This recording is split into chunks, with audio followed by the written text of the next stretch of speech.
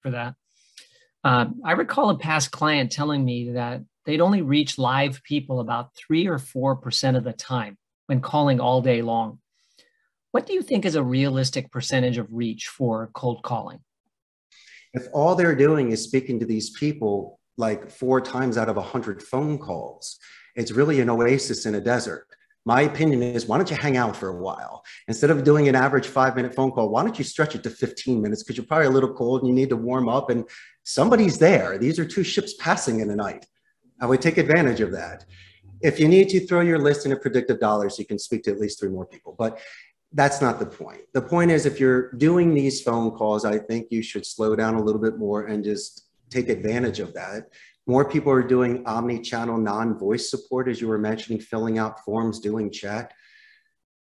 One of my clients has the same challenge. They're getting the 4%. So instead of doing 150 phone calls a day, they reduced it to about 115. So as I mentioned before, they can find out a recent promotion or some sort of company culture. So when they're leaving their voicemail or they're sending that email template, it's really custom made.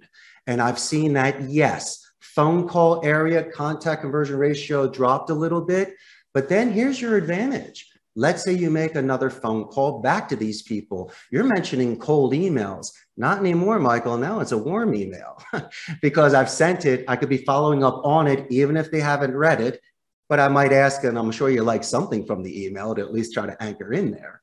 But you could be doing a second, third, or fourth touch approach to a client. Realize this is their protocol. But I do believe that by doing a little bit of due diligence, research, and seeing the one thing that the person loves the most and just mentioning it with them, it will give you a lot more mileage when you're speaking with the people. Yeah, I think that's really smart, Richard.